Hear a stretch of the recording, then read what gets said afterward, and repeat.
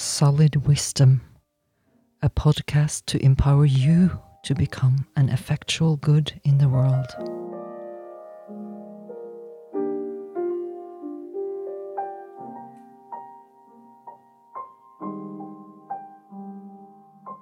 Evolving technology while devolving our own humanity. The direction technology is taking us all can be an amazing thing or a totally terrifying one, and it could also become a combination of the two.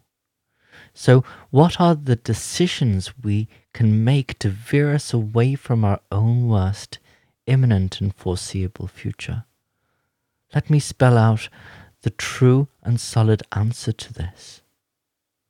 Our intentions.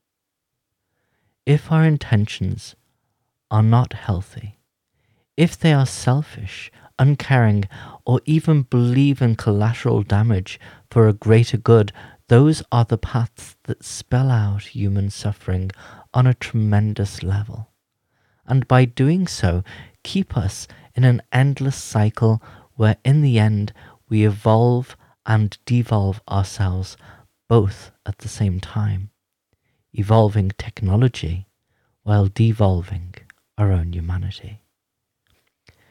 Do this, and regret will be a big aspect.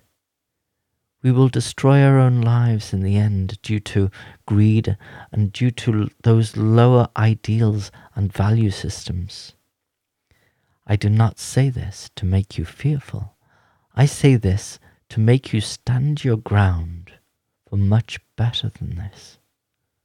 And you will only reach that from working on your own values and intentions, refining them, taking the sting and the fears out of them through insight and kindness and compassion as your mentors, and slowly refining yourself through all your own personal issues to become more mature and adult inside yourselves. Courage comes from doing this. The courage to not weasel your way out of frightening situations, but to find your courage and fight back. For example, to fight for better leaders and leaderships, those who can be trusted. Find the most trustworthy, who would never in a million years want that power, and give it to them, as they would prove themselves far, far more qualified to lead than those who place themselves in power ever could.